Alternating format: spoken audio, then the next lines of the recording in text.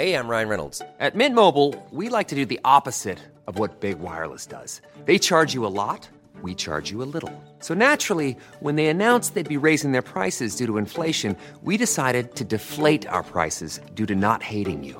That's right. We're cutting the price of Mint Unlimited from $30 a month to just $15 a month. Give it a try at mintmobile.com/switch. $45 up front for 3 months plus taxes and fees. Promo rate for new customers for limited time. Unlimited more than 40 gigabytes per month. Slows full terms at mintmobile.com. Are you ready to enhance your future in tech? Then it's time to make your move to the UK. The nation that has more tech unicorns than France, Germany and Sweden combined. The nation that was third in the world to have a $1 trillion tech sector valuation. The nation where great talent comes together. Visit gov.uk/great talent to see how you can work, live and move to the UK.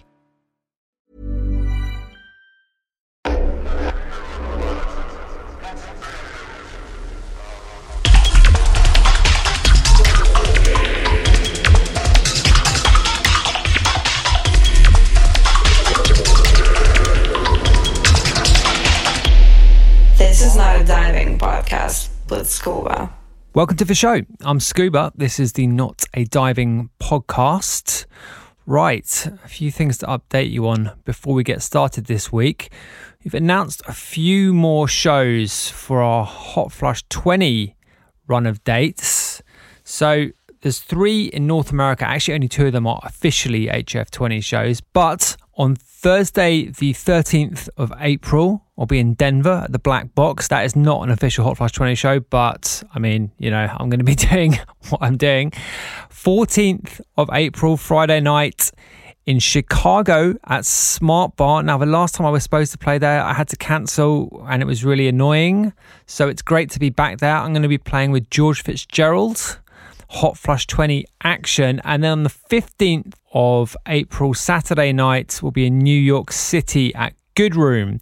And that is with myself, George Fitzgerald, Sepultura and Alex Inside. Alex worked on the label with me for many years and is a great DJ, was a resident at Dub War and is just an all-round stand-up guy. So it's great to have him on the show too. Yeah, Sepultura playing live. That'll be awesome. Haven't seen those guys play live together for many a long day. So that is going to be a great night. But those will be great shows. And then on the 13th of May in Newcastle in the UK, I'll be at Cobalt Studios with More Elian. So that's going to be great too. There's a few more dates from the original run that haven't happened yet. So if you go over to hf20.news/events, you can get the full details for all those shows. Yeah, they've been really, really fun so far.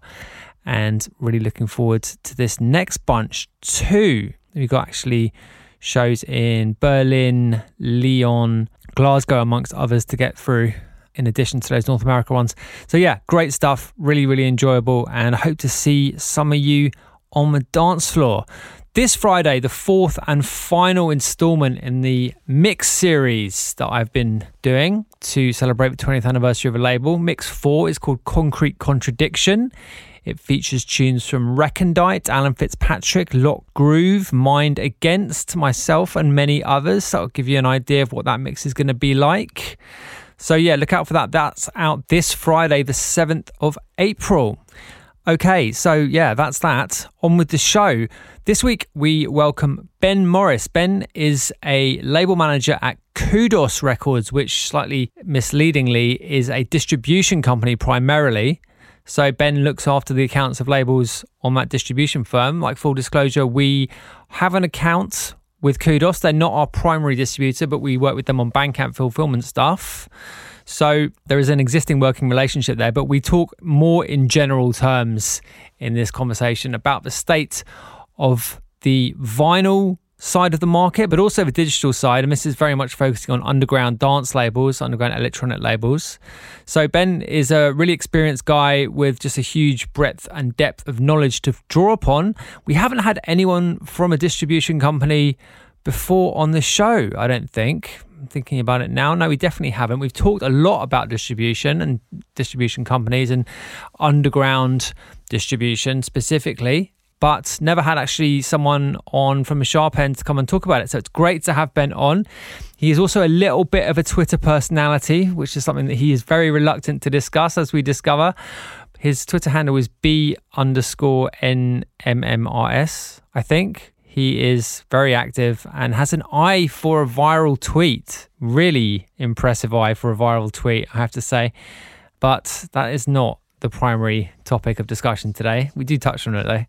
But anyway, yeah, great to have Ben on. He's a really interesting guy with, as I said, knowledge to be tapped. And we do tap that knowledge on this week's show. If you like what we're doing here, then you can support us on Patreon. That would be extremely nice of you. There's 2 tiers. First one is $4 a month, $4 US dollars that is, which gets you some bonus content, gets you into the private areas of a Discord, and just the knowledge that you're being nice and supporting us. So yeah, $4 a month, that's unbelievably cheap. And then $10 a month gets you on the Hot Flush promo list. Basically, that's a musicality tier, and it gets you much more content, high quality downloads and access, and just general good stuff, really. So yeah, $10 a month, $2.50 a week, less than a cup of coffee, you know, that statistic. So yeah, if you like what we're doing, then we'd be extremely grateful if you would do that. If you're not able to, that's also cool. Leave us a review or a rating wherever you're listening to this podcast. Hit the 5-star button on that. That would be nice of you. Follow the Spotify playlist. There's a link in the show notes to that playlist that contains much of the music that we discuss on the show. And join us in the Discord server. It's a Hot Flush Discord. There is a private area for patrons, but most of it is accessible by the general public, which I suppose you are a member. So yeah, join us there. hotflushrecordings.com/Discord gets you the invite to that server. And yeah, that's about it really, isn't it? Without further delay, here is Ben Morris.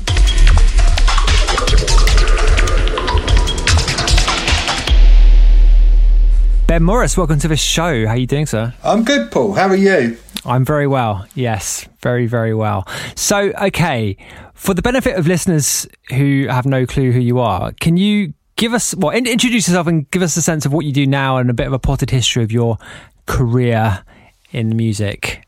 I'm a label manager at Kudos Records. I've worked there now for the best part of 15 years. Working on digital and physical solutions for a number of labels, predominantly in the electronic music field. Covers a wide range of things, really.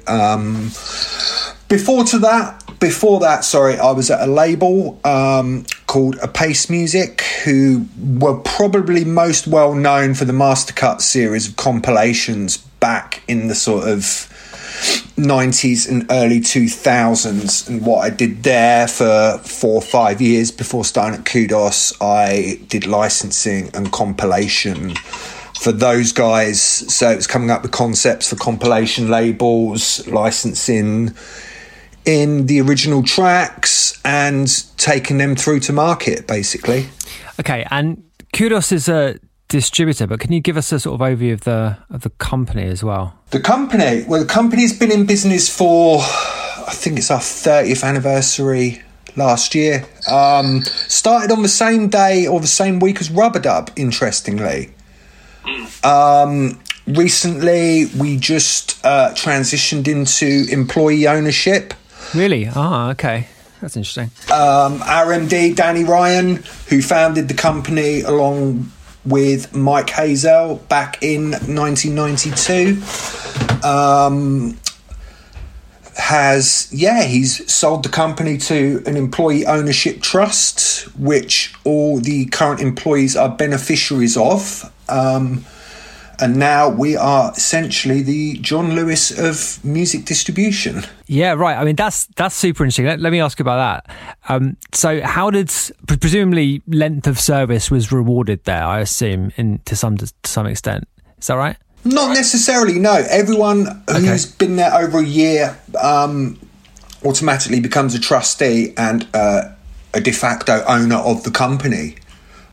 So there is some, technical things regarding length of service that are probably too long and far too complicated for this podcast. But essentially, the framework of it is that all the employees are now beneficiaries of the trust which now owns the company.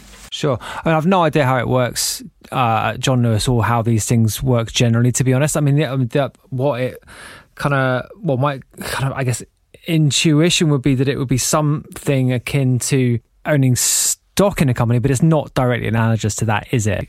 It's not direct ownership. So there's a trust that has been set up which owns the company, and current and, I guess future employees who may come on board and complete a year of service will become beneficiaries of that trust. And then, but how does that then sort of manifest itself into how the company's run? So do you guys get like votes on certain things and that sort of stuff? It's early days, really. We're essentially transferring over from, I guess you could call it a benevolent dictatorship, over to a tyranny of the masses. Seizing the means of production, literally. Over to a, I guess you call it a democratic committee. I'm sure, there's going to be teething and things like that, because decisions are going to have to be made sort of jointly now, rather than by one person then consulting members of staff, if you know what I mean. The members of staff now have to collectively make a decision which would be in the best interests of the company going forward. So, it's only been a few months, so we're still, and we will continue to be, feeling our way round that for a while. Danny, the MD, he's staying with us for the next 5 years. This is his exit strategy, basically, Paul. It's rather than, I'm sure you read about it all the time in the music press now, the bigger fish swallowing up the smaller fish, and everything ultimately becoming homogenized. And, if this were to carry on, it would be two big distributors owning the space. So a lot of this was brought in to give independent labels a truly independent distribution option as well, and carrying on the legacy that that's been built over the last 31 years now as well. Okay, so was this presumably then, well, from what you've just said, the owner, or the previous owner, this was completely his idea, and he pushed this through he described it as part of his exit strategy. I mean, was there appetite for it within the staff? Like, or were people surprised? Like, what was the reaction when you kind of realized this was going to happen? It knocked me a bit sideways, to be honest with you. But then, sort of going away, and upon reflection, you think about it and you think, actually, this is a really good idea, because we can carry on the work that's been going on for the past 30 years, and hopefully push it into some new arenas as well. We've been doing very well, sort of doing what we do for the past 8 years. We've ploughed out a bit of a furrow for ourselves in the lane of music that we do, and we kind of hope that people, when they see Kudos release sheets come through, that every release on there is a sort of indicator of quality and stuff. We're quite picky about what we take on and what we choose to work with, and things like that as well. And continuing that and expanding it, basically. I don't want this this to come across like I'm trying to sell our services or anything, but we've kind of done what we've done very well for the past God knows how long. Well, I mean, that would be like the inference, really, because there's so many sort of, I guess, comparable companies that over the last 30 years haven't survived, that have gone. Lots of like big names that were sort of important names in underground music, which just don't exist anymore. So, I mean, how do you explain that? Because, I mean, there's obviously been so many changes in the industry and the way music is sold over that time. And I suppose that the reason why the majority of those companies have gone under is because they have failed to adapt to those changes. So, I mean, what do you put it down to? One thing that really, really sticks with me on that sort of subject is I remember, we remember ST Holdings, from back in the day. I remember we were very early on the streaming thing. We were very big advocates for streaming as soon as it came along, because it was like, you have to be in this to win this, you know. So a lot of, you know, when you were speaking to people, you're like, you may as well put it on there, which, you know, streaming is an entirely other thing. You know, the discourse around streaming is an amorphic thing that just new things come up every week in the face of that, you know. But I remember ST Holdings put out a statement just basically saying, fuck Spotify. Then 6 months later, they were out of business. Yeah. I mean, that tells its own story, doesn't it, really? Yeah, it kind of encapsulates it quite nicely. But, you know, they had their thing going on, you know, in that sort of 2008 to sort of 2012 dubstep to post-dubstep boom. Well, the interesting thing there, right, is that they were trying to build their own digital platform from quite early on. I forget what it was called now, but they put a lot of time and resources into building that, and so the vision was there, I guess. So they were really, like, they had their eye on it. It's not like they were, you know, like living in the past necessarily. But I think the streaming thing was a bridge too far for quite a lot of people. I mean, you saw like the reaction of, you know, from people like, I don't know, like Tom York or whoever, was just a little bit, and it remains to this day, a little bit hysterical and probably not quite understanding the nature of the, you know, the entirety of what's going on, right? And, you know, to ignore streaming obviously now seems ridiculous and extremely short-sighted, as they found out, right? Unfortunately. Definitely. That's the big example that I can think of. You know, I think a lot of, you know, now I would probably say digital is probably 60% of our business over physical. So the digital music landscape is ever changing. You know, it's something you've got to constantly be on top of what's coming next and strategize for these things that are going to come down the road. You know, I mean, Spotify just, you know, they're going to go up against TikTok now and things like that. So that invites questions from labels like, okay, what's our strategy for this? So we've got to be conversant on those subjects to ultimately give labels the best advice as well on how to go forward. Now, you know, with the streaming thing, we always advocated for it, and we always said, put all your stuff on there, you know, make it available. Ultimately, give the listener and the consumer the choice of how they want to listen to and ultimately support your music. You know, that's the important thing. If the choice is there, and let the listener choose how they want to do it and support it, basically. That's the best thing you can do.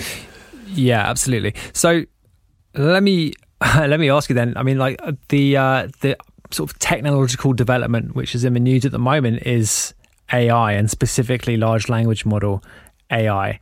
So has that entered the conversation at all within how you guys are thinking about the sort of developments? Not really, no.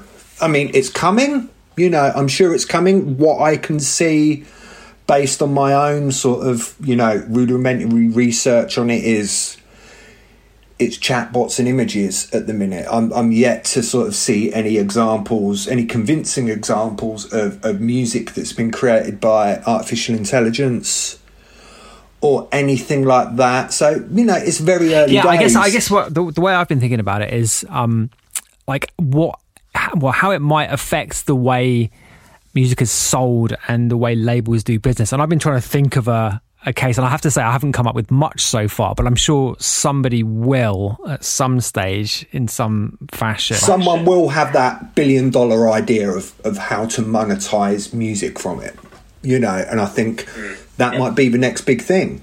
You know, I saw, you know, a couple of years ago it was NFTs, and it was tokens for ownership of music, and that, well, we all kind of know how that went. I mean, I think with that, I think that will probably be enduring. But I mean, the development of that was kind of synonymous with the crypto bull market, and yeah, that went one direction. Although maybe it's coming back. But I mean, yeah, one of those things. Okay, so that was a really interesting space, though. You know, the blockchain and things like that. It was genuinely interesting at one point, and then, as you said, you know, the crypto bull bros came in and just bulldozed over everything. So maybe there is still some potential there. Yeah, 100%. And I think the potential for that talent and technology still exists in terms of the way it could disrupt and actually positively change the music industry. I mean, the example I always point to is tickets, but I mean, also with, you know, recorded music, there are definitely implications, but it requires a much more kind of like broadly taken up kind of ecosystem to grow up around that stuff, you know. And I think what seems likely is the coming craze around AI will translate in some way through to music, and there'll be a similar frenzy around it, and then it will fall back, and then it will be resolving into something useful, you know. Someone will have that idea, you know. There will be that idea that comes along. I'm sure the idea may have already been had, and someone is working on developing that right now. It wouldn't surprise me in the slightest, you know. But it's interesting times, and it is an ever-changing, you know. AI wasn't even in the conversation 18 months ago. Now it's all over everybody's timelines, you know. So who's to say how that's going to go in 18 months' time from now as well. Okay, let's talk about vinyl, because this is a thorny topic which lovers of electronic music like to discuss in hysterical manner. Tell us about what happened in the vinyl market around, well, I guess maybe between 2019 and the end of 2022. Obviously there was some significant thing that happened in that time period, but like what was the big event in the vinyl production market that happened, and how have we come out of it? And just tell us about that stuff. I think there were a few, to be honest with you. I think it was almost a perfect storm of headwinds going into vinyl production. You had the was it Transco Lacquer Fire, where, you know, the fact that there are two companies with a monopoly on lacquers, which are, you know, fundamental to the vinyl manufacturing process. One of those goes up in flames was one. You had the pandemic, which this is my personal opinion, you know, based on what I've seen. I think the pandemic fundamentally shifted people's listening and buying habits for music as well. People were sitting at home with lots of disposable income, with, you know, hi-fi systems that they'd bought maybe a couple of years prior, and people were ordering records. I was, you know, and I think that, you know, personally, I think the vinyl DJ market has been on life support now for 3, 4, maybe 5 years. You know, people are buying albums, and it's shifting very much more over to a collector's market rather than the vinyl format being a tool for playing music in clubs. You know, DJs haven't gone out now with vinyl, apart from, you can probably count on one hand the amount of DJs that still go out every weekend, that are on that touring circuit with a box or a bag of records. So there was that. There was the Lacquer Fire. There was Brexit and the pricing issues as well, and the time frames of turning round a release and having it available to the public in that period where, you know, we as I'm sure you're aware, Paul, a single has got a 4 to 6 week window of it being big in the clubs and it doing its thing, you know, in press, DJs playing it, radio being behind it, and things like that as well. And people couldn't get their records in time, you know, and you couple that with a lot of the shops being closed for people to buy it as well. There was a definite shift over to digital and maybe even D2C as well, you know, which again is another conversation entirely, but it does kind of fit into this as well. How, you know, I'm sure during the pandemic, people selling their music direct to consumers put food on the table and paid rent for a lot of people as well. But shops wanted new releases as well, so they could stay in business and things like that as well. So there really was a perfect storm of events that just calcified the difficulties of producing vinyl and bringing it to market in that sort of 2.5 year period as well. It continues as well with, you know, shipping vinyl into Europe. One thing that's always astounded me about the vinyl manufacturing process is that there really isn't many cost-effective pressing plants in the UK. They're all in Europe. So to make a record, you're pressing a record on mainland Europe, shipping it back to the UK to your distributor, then shipping it back out to mainland Europe and the world as well. There's an environmental discussion to be had there as well. You know, if you think about it, the whole thing is insanity. Yeah. Okay. A fair bit to unpack there. Let me ask you about Brexit specifically. Obviously, the vote was in 2016, but it's taken a fair while for this to shake out with the various changes of regulations that have kind of played out since then. So just keeping it with, you know, on the impact that particular change has had, can you talk us through what you know, the impact of that over time? A hell of a lot more paperwork, whereas before, you know, you'd have frictionless transit of goods. Now, you know, recipients and senders need to have a thing called an iOS number. I can't remember what exactly that stands for, but everybody has to have one of those to receive and send goods into the European Union as well.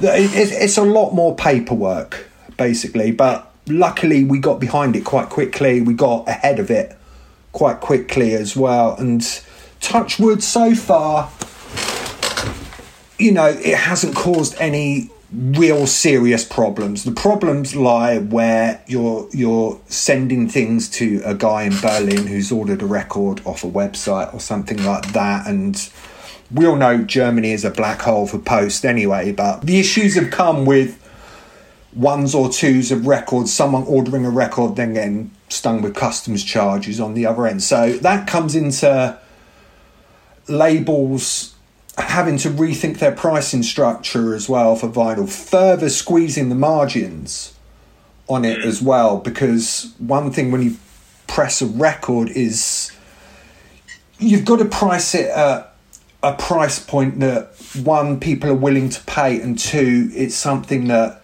the market can bear as well. I think, you know, a 2 or 3 track 12-inch now is like 20 quid, you know, so people must really have to want it, and you've got to incentivize them to want to buy it as well.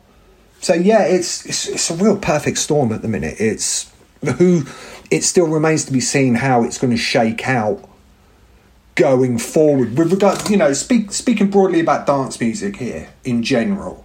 You know, it's tough. It's very tough, but the signs are encouraging. Vinyl manufacturing lead times have come down significantly in the past couple of months. Whether that means pricing will come down as well remains to be seen.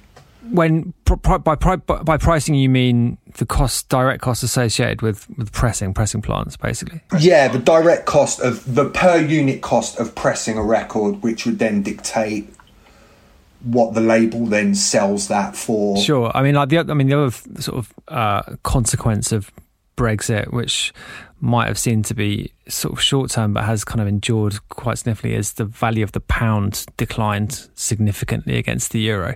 So if you're pressing records in Europe and you're paying in pounds, then, you know, I think it went down, what was it, 15 to 20%, I believe it was, in the immediate aftermath. Insane. And the dollar as well, you know, some labels press in America, you know, for some labels it works out for them to press in America.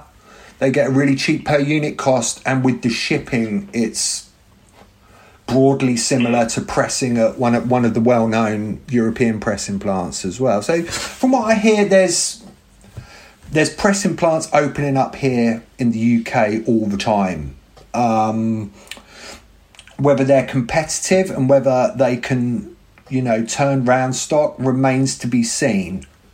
Really, you know, I don't want to sound pessimistic about it, but I kind of worry that, you know, it's always been a supply-demand thing. I'm wondering whether supply will actually catch up with demand now, and what that will bring to the wider infrastructure of it. That's what seems to be happening.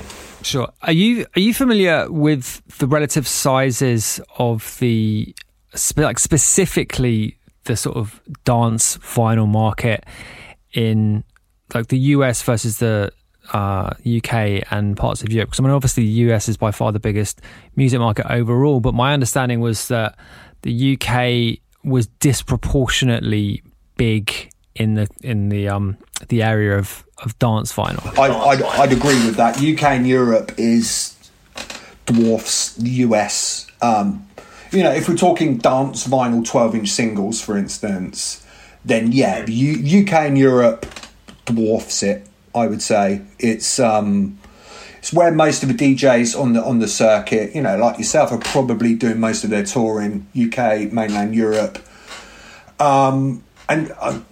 yeah, it's way bigger. You know, America's always been a really funny territory for selling dance music vinyl in, because there's a lot of stores, but they're also geographically spread out as well.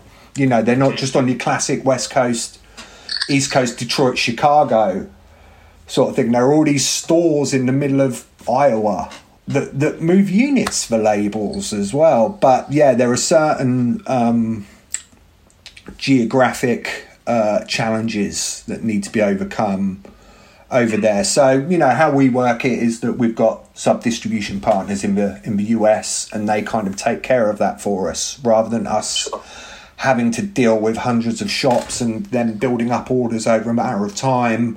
We send it to one of our sub-distribution partners in the US, and they take care of that for us, basically. Okay, so returning to lead times, which you touched upon before, there was a really amazing spike in lead times, I think, between, what was it, middle of 2021 until the end of 2022. Am I right, vaguely right about that? You know, I think with some plants that's still ongoing as well. You know, I know labels who've been waiting for stock for the best part of 2 years now. Right. And okay, so why did that happen? And then why did it ease in some quarters? Or maybe, I think, you know, the narrative that you'd see on social media that it's Adele. It's not that. It's not that. It's. I don't think the Lacquer had too much. I think it was just oversaturation. You know, the plants. There was MPO had we press the majority, well, all of our vinyl with MPO in France, and they had some hiccups with their internal systems, which caused some backups there. But I think it was just. You know, I think at the start of the pandemic, it was everybody sort of, it felt a bit like rearranging the deck chairs on the Titanic a bit. You know, everyone was moving their releases around, things like that. People were putting stuff into production. I think that just had a knock-on effect everywhere, really. And there wasn't enough infrastructure there to cope with everybody wanting to put releases into production, so they were ready at the end of the, you know, we all thought we were going to come out of the pandemic in like 6 to 8 weeks, you know, and we all know how that particular tree shook out. But people, I think it was just supply-demand thing. There wasn't enough infrastructure there to cope with everything. You know, you see all these pictures of Adele LPs in Goodwill for $5 that are doing the rounds on social media, and it may have played a part, but I think it's, you know, how these major labels work. That job was probably booked in 6 months before the album was even completed, you know, and Adele had handed it in. They'd booked that capacity at the pressing plant. Okay. I mean, do you think there is an issue with capacity generally? I mean, looking at the sort of medium to long term, I mean, you talked about how the nature of the market is changing from a sort of DJ-led one to a collector's market. Do you think that market is going to grow, and do you think the capacity is there amongst plants to serve that market without getting these kind of spikes long term? Again, I'm really mindful of sounding pessimistic. Personally, I thought the vinyl bubble would have burst in 2015. But it still seems to endure, and there still is that lasting appeal to it. As to why, I can't quantify, really. You could say it's Gen Z wanting to have something tactile to listen to. You could say it's middle-aged people reconnecting with their youth and things like that. There's so many factors there to it.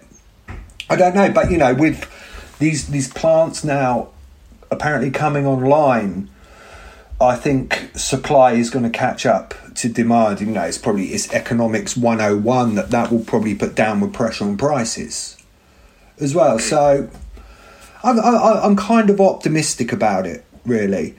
I think it's something I thought the bubble would have burst not long after Record Store Day, which again is another tangent we could go on.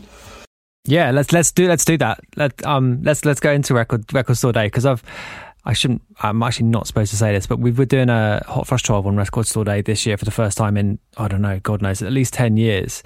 So, and I've completely sort of lost touch with the significance of Record Store Day. So, and this does link in actually also to the D2C question. So what's your take on Record Store Day? What's the conversation to be had there? My hot take on Record Store Day is that, I think it started out with really noble intentions. It really did start out as something that, you would go down the West End on that day, and Black Market would have their doors open, and they'd have LB and people like that playing in there. And it genuinely felt like a celebration of record shops and that culture that goes round them as well. Soul jazz would be a roadblock. But now it seems like a vehicle for major labels to look back in their catalogue and seeing what they can exploit for it.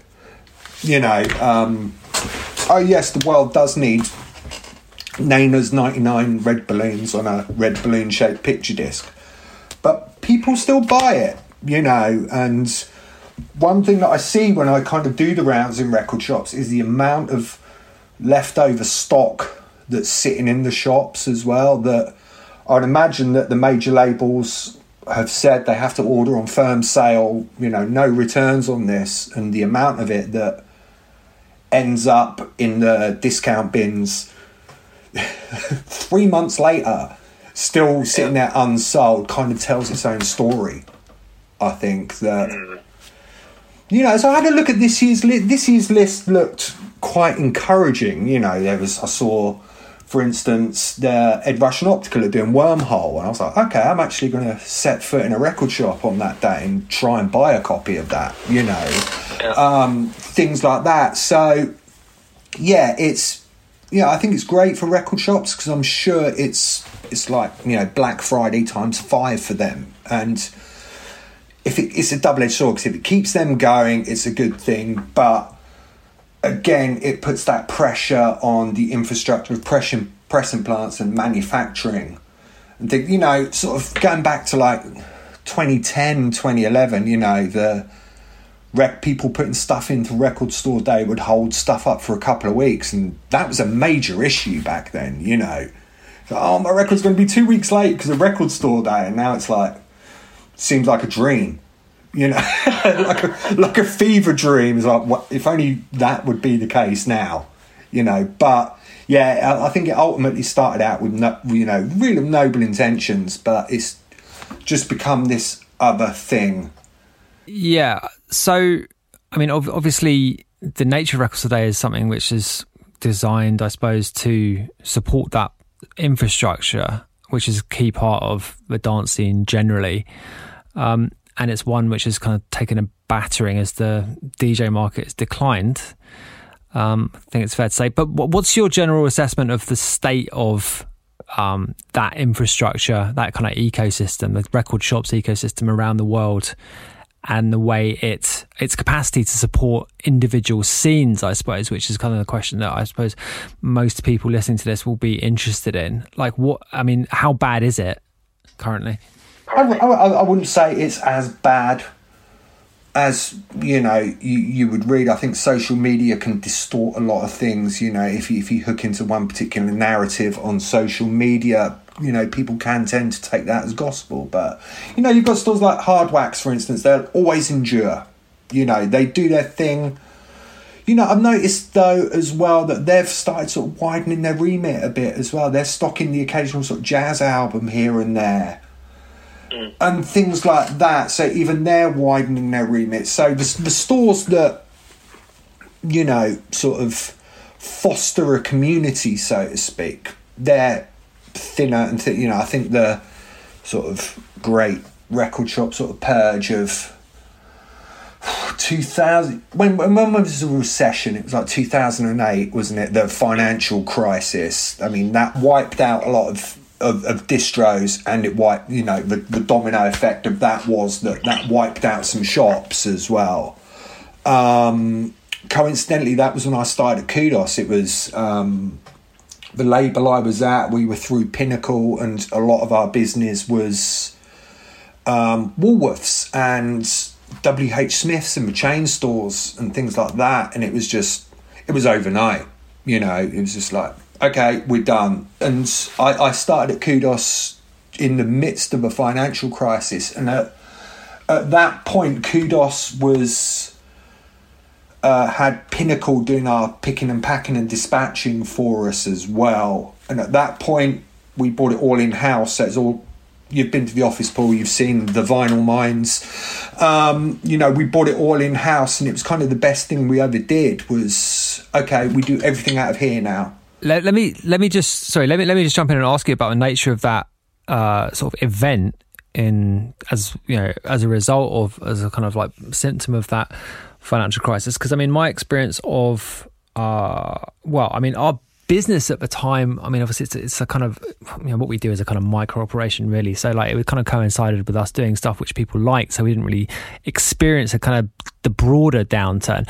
But the other thing to note is that the kind of live side of music industry wasn't that adversely affected. It was certainly the kind of the truism of recessions that people still want to go out and have a party, right? So there was always people are always going to find the money to do that. So what was did the bottom just fall out of the market, or what happened? Of that particular thing, what we did there was largely £5 petrol station CDs. The business model there was stack them high, sell it, license it cheap, stack them high, sell them cheap. Basically, that was the business model. So it's all about getting it in Woolworths, in WH Smiths, in HMV. Right, so you're just exposed to a decline of consumer spending generally, I guess. Yeah, basically. And then Pinnacle went under. That was sort of mid-2008. There was also another big distributor as well called Entertainment UK, who used to supply Woolworths and all these other big sort of chain stores, Our Price and places like that. I can't remember exactly when Our Price went under, but it wasn't long before that. Zavvi and Virgin Megastore and things like that. They were large parts of the business for big independents and the majors as well. And Pinnacle really put a torpedo in that. Pinnacle going under really, really put a torpedo in that. And about that time, you had the advent of Spotify as well. Spotify was just in its nascent stages then as well, where it just launched. People were still sceptical of it. It's funny, as you were saying that, I was like stuff like Virgin Megastore and Tower Records and all those, they're almost analogous to like Blockbuster Video and Netflix's Spotify, and any one of those companies, had they had a bit of foresight, could have used their existing brand, existing position in the marketplace to really take over if they'd seen that change coming, and none of them did, right? No, none of them did. HMV's an interesting one because every time I set foot in a HMV, it's like vinyl and Funko Pops now. So HMV seems to sort of move their business model to what people want to buy. You know, the whole Funko Pop thing, I don't know anything about that, but, you know, you could argue that some vinyl is essentially Funko Pops now. You know, when you start talking about all these coloured variants and lenticular sleeves and that, you know, you could argue that. So, you know, HMV does continue to... But, yeah, I recently saw a Kickstarter as well to bring Our Price back. I was like, no, you know, the world doesn't need a nostalgia-driven record store. No, I mean, Our Price was always so uncool anyway. It's like, it was not something to be looked back upon favourably. Yeah, it was the uncool younger brother to HMV. I think the last time I set foot in an Our Price was to buy Oasis Be Here Now the day it came out. That was like 98 or something. But going back to your original question about how record stores kind of foster a community and around them, I think they've shifted now. I think, you know, you see more and more record shops. They're opening up and they've got coffee shops in them and they've got a small live space in them as well, which is really cool. You know, so you can go in there, you can grab a coffee and browse through the racks as well, you know, and I think what they're going for is playing in the coffee shop. You can nip next door. Oh, they've got the record of it up on the wall. I'll grab that. And it's those impulse buys and that people go for as well. So, you know, I think that's just shifted slightly rather than a shop like... I can't think, but a shop where, you know, Black Market back in the day, you'd go down there on a Saturday, you'd wait and you'd be in the scrum for Ray or Nicky to hand out a white label of something. Now it's people in their sort of 30s, you know, maybe touching their 40s, kind of going in, having a coffee on a Saturday morning, browsing through and buying the Wet Leg album or something like that. You know, it's just people growing up and it's shifting over as well. I think that's what that is. It's a different kind of community, I think. I mean, is there an equivalent for your average Gen Z consumer of music or fan of music? Let's use a nicer term. Is there an equivalent which isn't online? I don't know. I think it's become such a large factor of everything now. You know, I'm sure if you were to go on the Taylor Swift subreddit or something like that, that's what drives it. I don't want to say too much about her because I don't want an IED put under my car or something, but being a record store day ambassador and things, I think ultimately it's a good thing. You know, it gets people, and if that, you know, you buy a Taylor Swift record and that ultimately inspires someone to dig a little deeper and they could go down one of many different pathways and on a voyage of discovery. I think that's a beautiful thing, you know. But regards to sort of offline communities, I'm not sure. I don't know. I don't think so. You know, I don't think so. I don't think there's, you know, a shop where people go and hang out, you know, and they don't talk about it on the internet because everybody talks about everything on the internet now. So I'd like to think that there is, but probably not. Okay, let's talk about a direct-to-consumer thing. Is Bandcamp bad for record shops? Not necessarily. No, I don't think it's. I think the two can coexist. I think, you know, when artists and labels base an entire release strategy about selling a record on Bandcamp, I don't think that's necessarily good for a wider whole or the consumer as well. You know, it's going back into that giving the consumer the choice thing. You know, there's one label, you know, I'm not going to name them explicitly, but I'm sure you can work it out. They took all their music off streaming and now they sell their music on Bandcamp like 3 weeks before it's available in shops. And I just wonder how many people that leads to soul seek. Right. Is that the label? Is that the label whose owner complained on Twitter about RA not covering their taking their music off Spotify. Is it that label? I think we're on the same page. Yeah. Okay, right. I mean, yeah. So yeah. I mean, like, so getting ahead. That's what I was getting at, I suppose, with the shops thing. It's like if you're looking to get ahead of the shops, then surely that does have a negative effect. I mean, and I guess what I'm getting at is like if you accept, or if you just recognise that the kind of the role of record shops, it's not just a retail role, right? I mean, and maybe this is an out of date view given what we've just said, but historically the role of record shops, it goes further than just, flogging vinyl. And if you seek to undermine that, and you might, there are very good business reasons to do that, it should be noted, because you do get paid a lot more for a direct to consumer sale than you do for a record shop sale. So, I mean, like, to what degree should this be frowned upon, I suppose, is what I'm getting at. I don't think it should. I think that from a distributor's point of view, there are questions that need to be asked when a label releases a record in a small run, and they sell the lion's share direct to consumer. There's an appetite for record shops for it, and there's not enough to go around. That causes problems. It can cause probably ill feeling from record shops as well going forward. They're like, well, I'm not going to support this label because they sell everything D2C and don't. As you said, mate, the shops are an important part of the culture. So, as a distributor, what we always say to labels is, it's like, yeah, cool, sell D2C.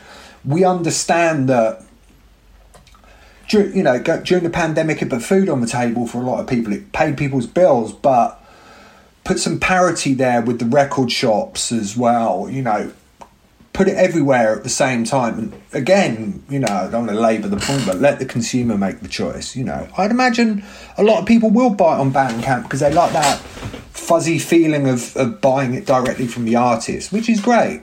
But it shouldn't come at the expense of record shops who would support it and who would shout about it being undersupplied as well, I think. So no, I'm a fan of Bandcamp, definitely, but that you need to strike a balance, which I guess now is the conversation that was 10 years or so ago when it was just vinyl digital. People were windowing their digital 6 weeks after the vinyl because they thought it would cannibalise their vinyl sales. It's like, just put everything out same time, let the consumer make the choice. I think record shops will always be a hugely important part of the culture, being that dance music, be it indie. I'm sure, actually, having thought about it, I'm sure there's probably some like super underground heavy metal shops, where there's no online and the guys are all going down there in their battle jackets and that. I'd love to find out what they are, Do you have a view on the takeover of Bandcamp by Epic? I mean, there was a huge outpouring of angst about that at the time. But do you have a view about whether that's been a good thing or a bad thing, or whether it's made any difference at all? I haven't seen any huge changes in Bandcamp, that would come from a big sort of injection of capital to fundamental. I think what they'll do is they'll roll it out over a period of time and, drip feed any changes. There may be an element of, if it isn't broke, don't try and fix it as well. It does. There are certain tech issues there, which I'm sure you have as a label as well, that you think. I mean, there's lots of stuff that could be better about it, for sure. There's a hell of a lot that could be better, but I think it was inevitable. It was bound to happen at some point, sooner or later. And I think Bandcamp, where they've been really clever is how they've marketed themselves as the friend to artists and labels and things like that. And I think they're very cognizant of continuing to have that appearance as well.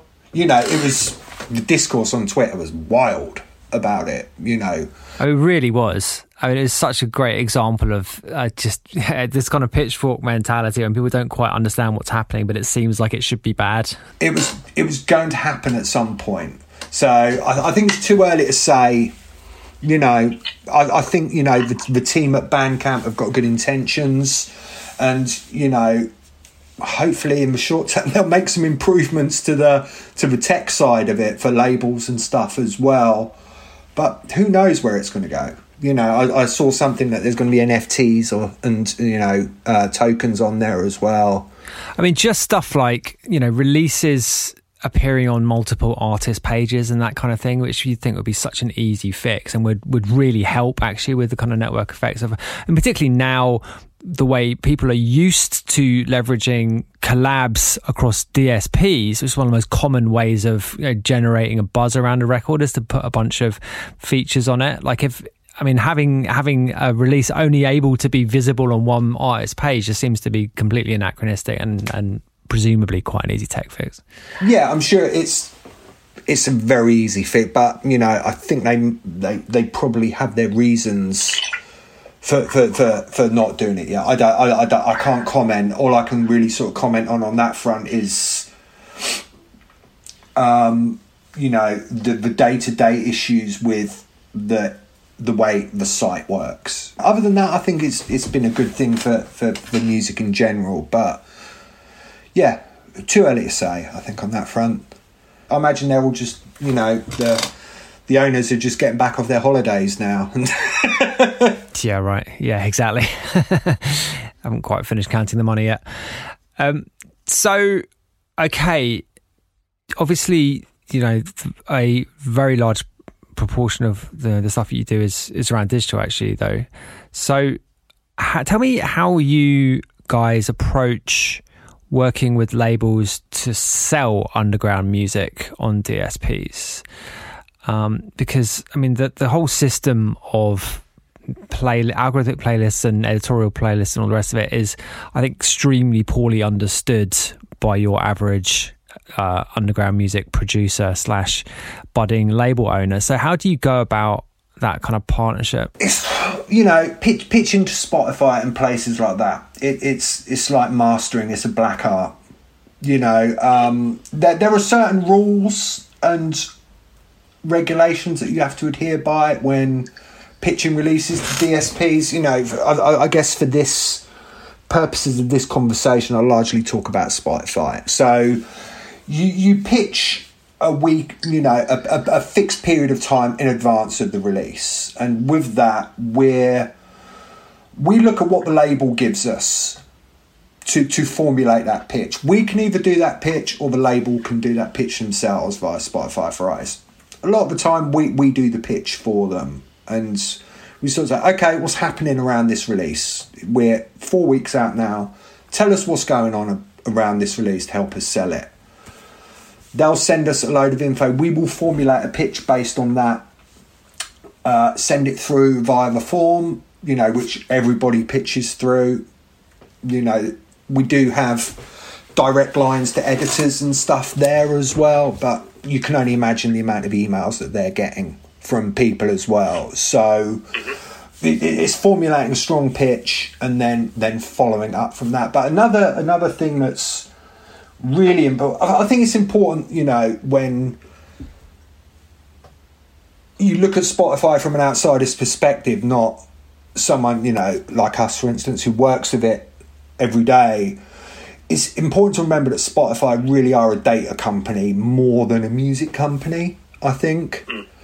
So they're looking at what previous releases have done. They're looking at skip-through rates of the tracks as well.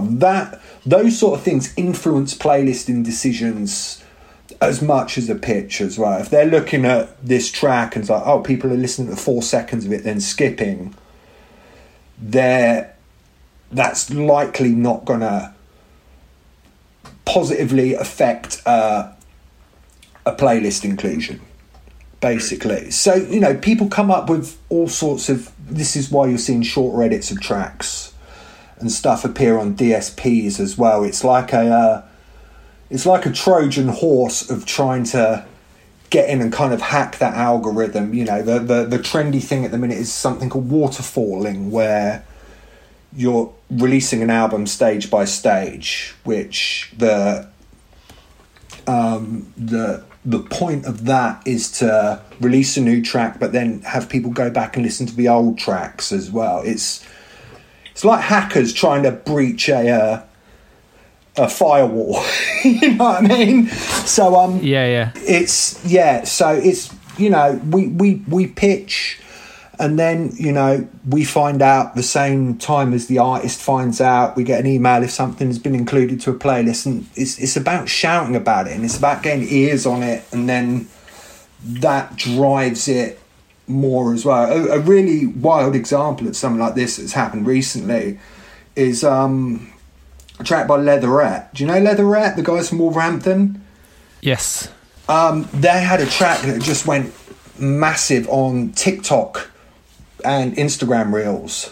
The holy grail of the music industry. But what that translates to in money remains to be seen. You know, it's very early days, but it's gone bananas, and the uptick on streams on Spotify has subsequently gone bananas as well. So what? Let me hang on a sec. Let me ask you, what was the nature of that TikTok event? Was it the classic someone did a dance to it which then went viral? Like what happened on that platform? I look back in my messages with Andy from Leatherette, and what we can pinpoint it to is some huge porn star using it on a reel on Instagram.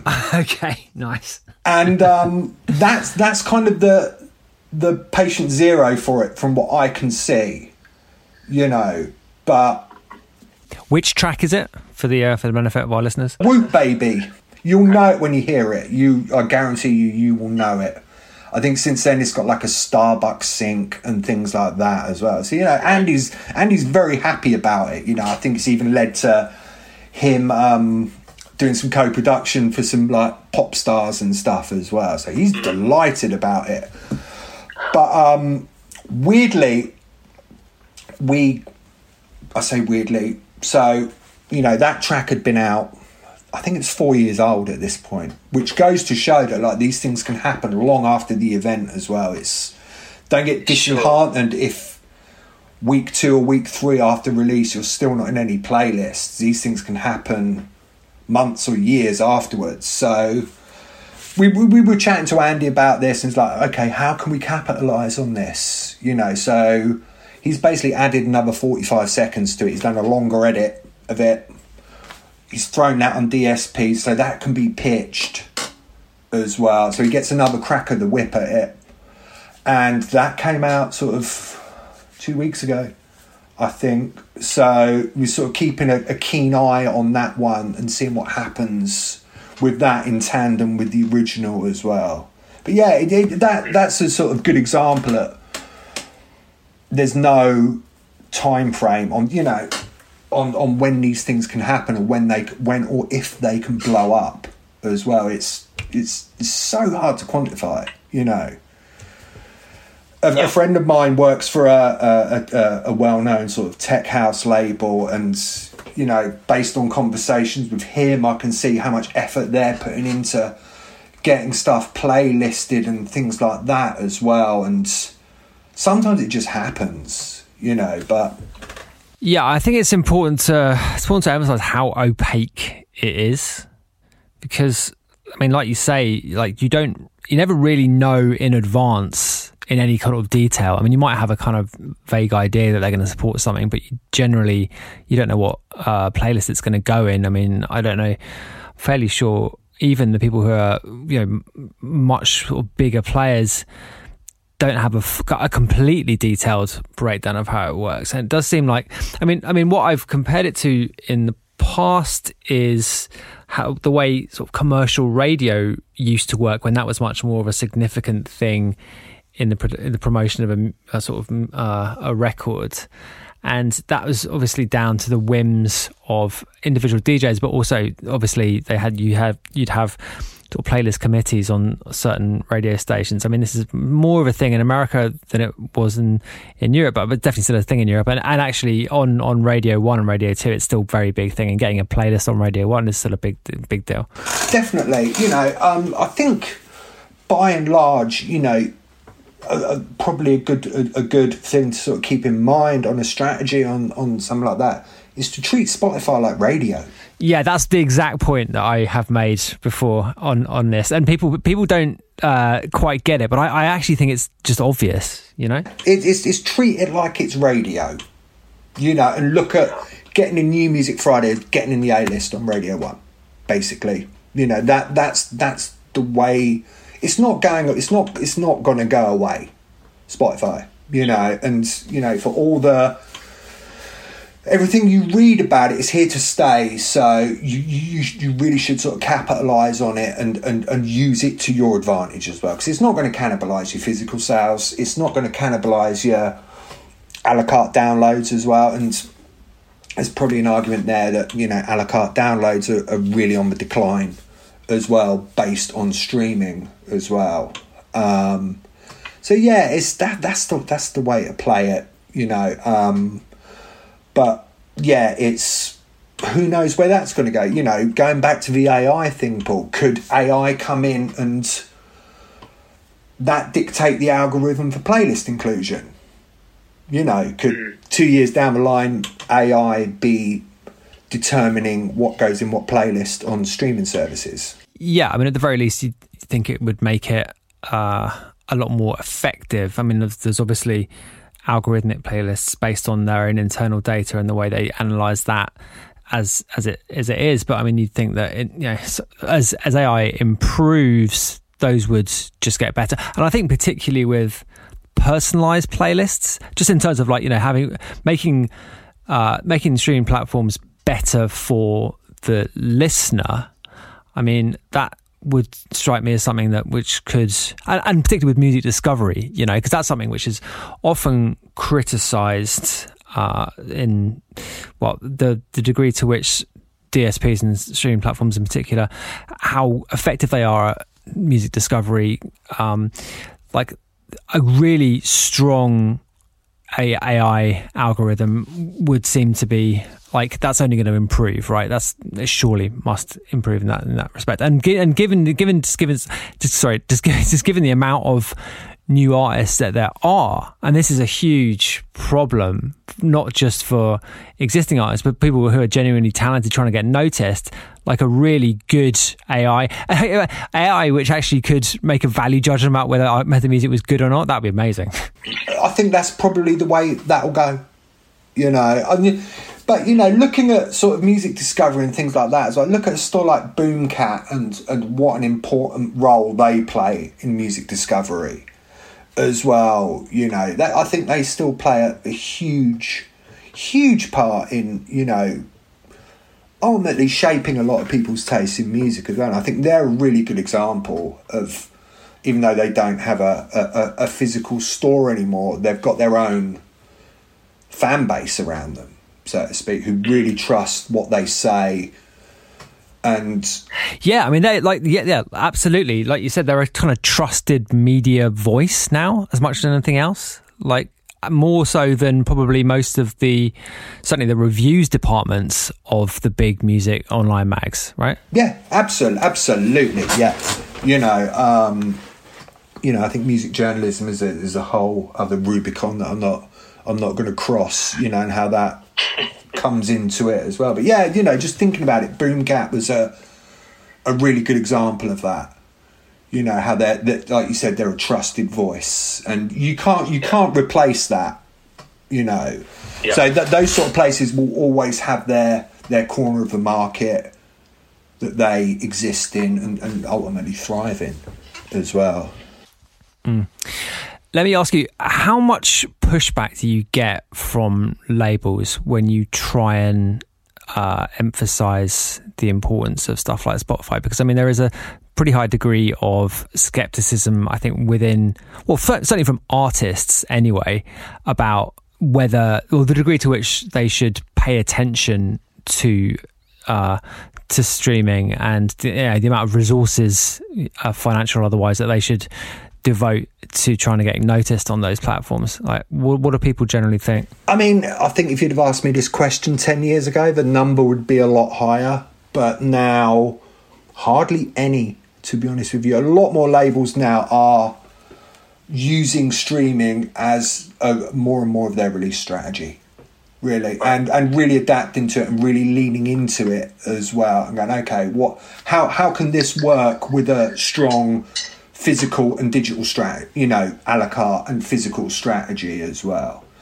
And that again that's huge, where 10 or so years ago, it was a really hard sell to labels, getting them to put their stuff on streaming. It was really, really tough. There was so much pushback against it, but now, hardly, in answer to the question, hardly any. We're like, right, how can we leverage this on DSPs? And as a distributor, it's our job to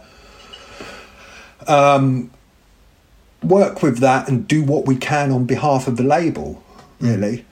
So as a sort of follow-up question to that, is the techno Twitter antipathy towards DSPs, is that in any way damaging, or is it just people screaming into the ether and it makes no difference to anything? Yeah, it's an echo chamber, what I think that is, Yeah,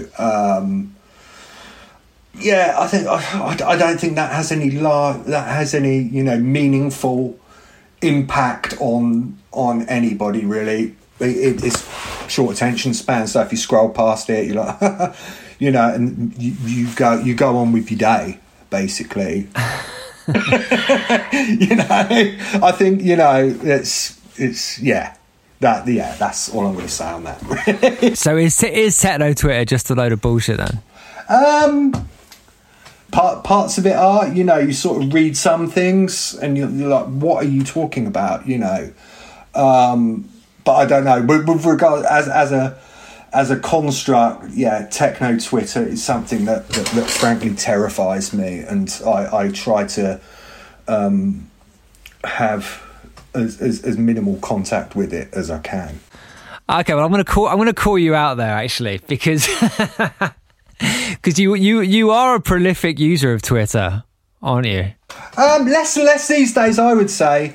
I mean, I'm literally looking at your timeline right now, and it does seem like you're quite active on there. Yeah, but Paul, I'm trying to lean more into bird Twitter these days. I'm getting as I stare down the barrel of 50, I bought a camera, and my weekends now are going out and taking photos of birds and things like that. Don't get me wrong, I still love dance music. I still live for it, but I think as you get a bit older, your focuses sort of start to shift a little bit more. But yeah, Twitter is Twitter. I personally, I love it. I think it can be really funny. It can be a really sort of useful tool as well, but also it can be massively infuriating and soul destroying as well. So I think. I mean, you are good at it, though. I mean, you've definitely got an eye for a sort of pithy take. I mean, you've had your tweets do extraordinarily well. Some of them, I have to say. Like, I mean, I don't know why either. I don't know why. Some of them, they do, and it's funny. I was at an employee ownership thing with Danny, the MD of Kudos, a couple of months ago, and we were talking to someone there, and the subject of Twitter came up, and Danny said, "Oh, Ben's a bit of a thing on Twitter. You should follow him." I was like, "What?" And I was like, "There's always that thing in the back of my mind that, like, yeah, my boss follows me on here, so let's." Yeah, I mean, that was. I set up the original Kudos Twitter sort of back in 2009, and the keys were taken off me fairly swiftly for that.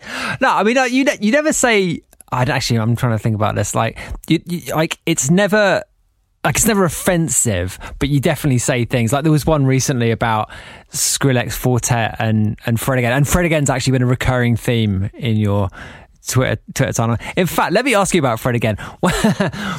Why is Fred Again so popular, in your opinion? Paul, I've heard one of his songs, that one that was made during the pandemic, called We've Lost Our... That is... And the one with Flowdown as well. That is literally all I've heard. I mean, they're both pretty good tracks, to be fair, those two. The Flowdown one is pretty good. Let's be honest, you know. It is, yeah. To me, it just seems like low-hanging fruit, basically. You know, it's like... I talk about Twitter to people, I'm like, just take everything I say on there with a pinch of salt, because that's what it is. Don't take it seriously. It's just...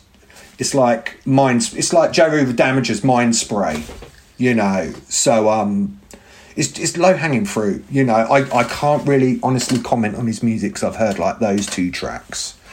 But listen, people are buying tickets to his shows, people are streaming his music, so all power to him, I say. You know, it's not for me, but it's an easy target to take the piss out of, you know, with the whole background thing and thing like that. Yeah, I mean, I think life would be much better if everyone just realised that what people say on social media really bears very little relevance to what they actually think, or certainly what they would say in public, like in person, you know.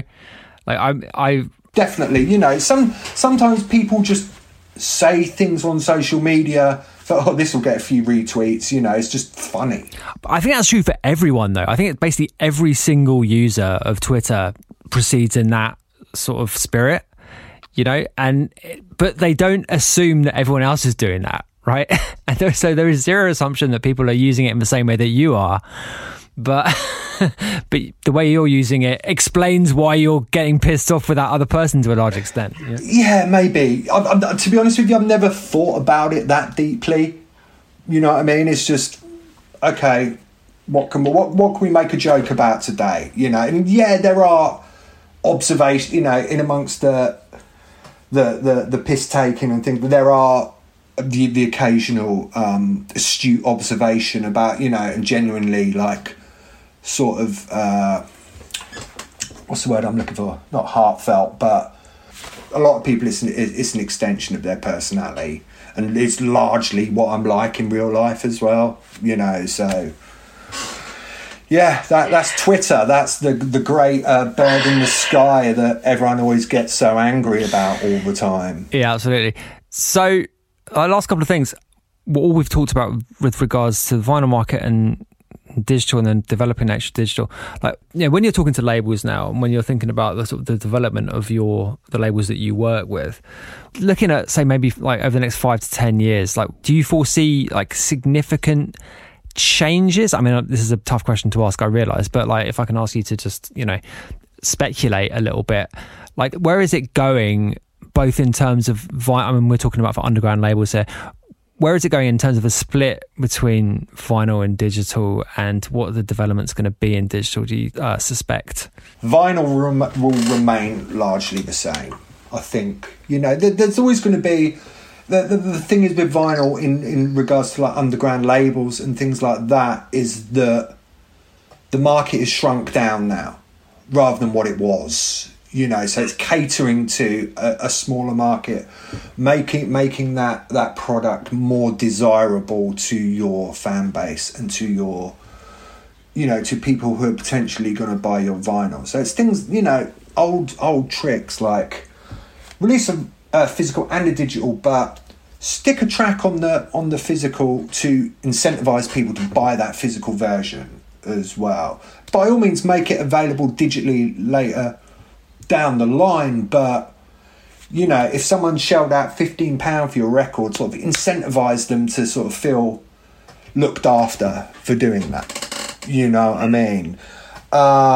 With regards to digital, all bets are off, I think, you know, with what we talked about with AI and things like that. Who knows?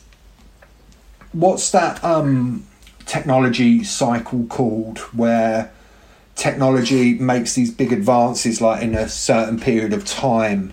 I can't remember what it's called, but you know, 10 years down the line, who knows where we're going to be with digital, you know. But I think there's always going to be a smaller and smaller, not shrinking, but a small but dedicated following for dance music on vinyl, I think. Yeah. You know, and it's the labels and the artists and, you know, by extension, the distributor's job to work to find ways to make that product attractive to people as well, and make people want to spend their hard-earned money on it as well. Yeah, totally. I mean, I certainly think the days of just like sticking something out and expecting it to sell a certain number of units are very much in the past. I think you've got to be much more proactive with marketing these days, like whether it's yeah, you know, it's nowadays if you sell 312, you've got to look at that as a success. Unless you're one of the bigger indies, you know, you have certain labels who will always do a certain number of units. But if you're a label on like your 6th or 7th release and you're cultivating that fan base and you're really working on it, if you're selling out, you've got to look at that as you've got to chalk that up as a win. Now you might not necessarily make much money on it, but you know, a lot of that I think as well is about the optics and going on your social media and telling, sorry, we're sold out. We might repress it, and then that drives up prices on the secondary market, which further adds to the desirability of it as well. You know, it's the optics of things like that as well. So yeah, really, really tricky question to answer, especially on the digital front. Yeah, okay. So last question. What are the most important record shops in Europe? You mentioned Hardwax, but as it stands today, are we talking for dance music? Yeah. Well, I mean, take that question as you want to answer it. But yeah, what are the most significant retail shops surviving? Brick and mortar shops as well as online. I think, you know, Hardwax definitely for dance music. That's still the sort of the temple of 4/4 music. I think, you know, a lot of labels and artists see it as a, you know, they're buzzing if their record's stocked in Hardwax, because they do still have that kind of cachet of being really choosy about what they take, and everyone loves a little Hardwax haikus and things like that as well. Tip, yeah. Getting a tip was just amazing. I probably still do that. I haven't had one for years, but you know. I'm not gonna name any names here, but years ago, when that was almost like a meme in itself, labels putting in their sales notes, putting tip on the end of their sales notes, you'd see which stores were just copy and pasting the sales notes and putting the tip on it. Yeah. Whether that still works, I don't know, but it certainly did. Smart. It certainly did. Whoever came out of that the first time, well done. Hardwax, you know, in London you've got Phonica, which is, you know, as well, based on their location, the footfall and that they get, and the fact that they've been in business for so long as well. You've got Boomcat online, you've got Piccadilly, also in Manchester, who also hugely important to that culture in Manchester as well. You know, they played a huge part in breaking the lot. Going back to like Mark Ray and the Grand Central days and things like that as well, they were hugely important. Berlin, yeah, Hardwax is the one. I haven't been to Berlin for a while, but Hardwax is the one that sticks out for me. You've got Sounds of the Universe, you've got Bleep, you know, which comes with the whole Warp heritage as well. You know, you've got Norman's, Banquet Records down in Kingston, huge, you know, and there's so many like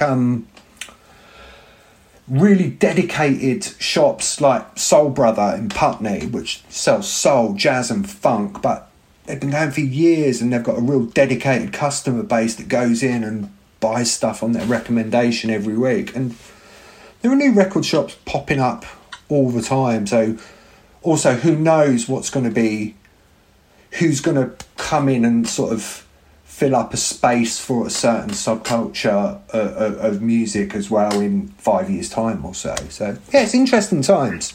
Yeah. Okay, well, listen, man, thanks for your time. It's been great. Really appreciate it. No, thank you. Speak to you soon. Yeah, that was Ben Morris. What an interesting conversation. As I mentioned at the top, we haven't had a distribution person on the show before. So it was great to have someone at the sharp end be able to really dig into those issues, dig into the vagaries of the market, the fluctuations of the market. And yeah, he's an interesting person. And as I mentioned at the top, a guy who is worth following on Twitter. So yeah, do that. Right, I think we're done for this week. I'm not going to talk too much more. I mentioned the Hot Flush 20 shows at the top. hf20.news/events gets you to the info page for all those shows. If you're in any of those cities, please come down and say hello. We'd love to see you there.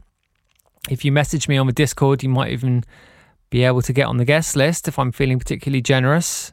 That would be nice of me. If you're a patron, actually, then yeah, I mean, I will just put you on the guest list, frankly, if you're a patron. But that Discord server is accessible via hotflushrecordings.com/Discord. Okay, I think we're done for this week. As I mentioned at the top, you can support us if you like what you hear on this episode. You can support us via Patreon, patreon.com/ScubaOfficial. There's 2 tiers, both which are really good value, both which are worth doing. Not judging which one you want to do, but yeah, we would really, really appreciate it if you would support us in this way if you're able to. If you're not, also cool, leave us a review or a rating, follow the Spotify playlist. There's a link in the show notes to that playlist. And join us on the Discord if you've got anything to say. It's a great community and we would love to see you there. So hotflushrecordings.com/Discord gets you into that Discord server. And yeah, anything you got to say, positive or negative, in a constructive way, of course, would be great. We'd like to see you there, as I said. Right, I think I'm done here. I will check you same time, same place next week for the next episode of the Not a Diving Podcast. Thank you.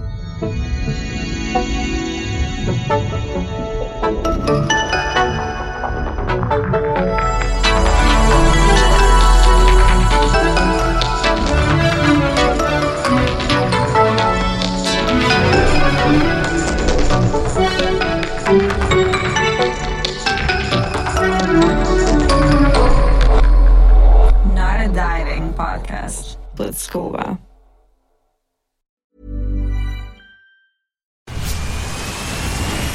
Where's that dust coming from? Still finding debris after vacuuming? Eufy X10 Pro Omni Robot Vacuum has 8,000 PA of powerful suction to remove debris deep in carpets. And it's totally hands-free. Want to know more? Go to eufy.com. That's EUFY.com and discover X10 Pro Omni, the best-in-class all-in-one robot vacuum for only $799.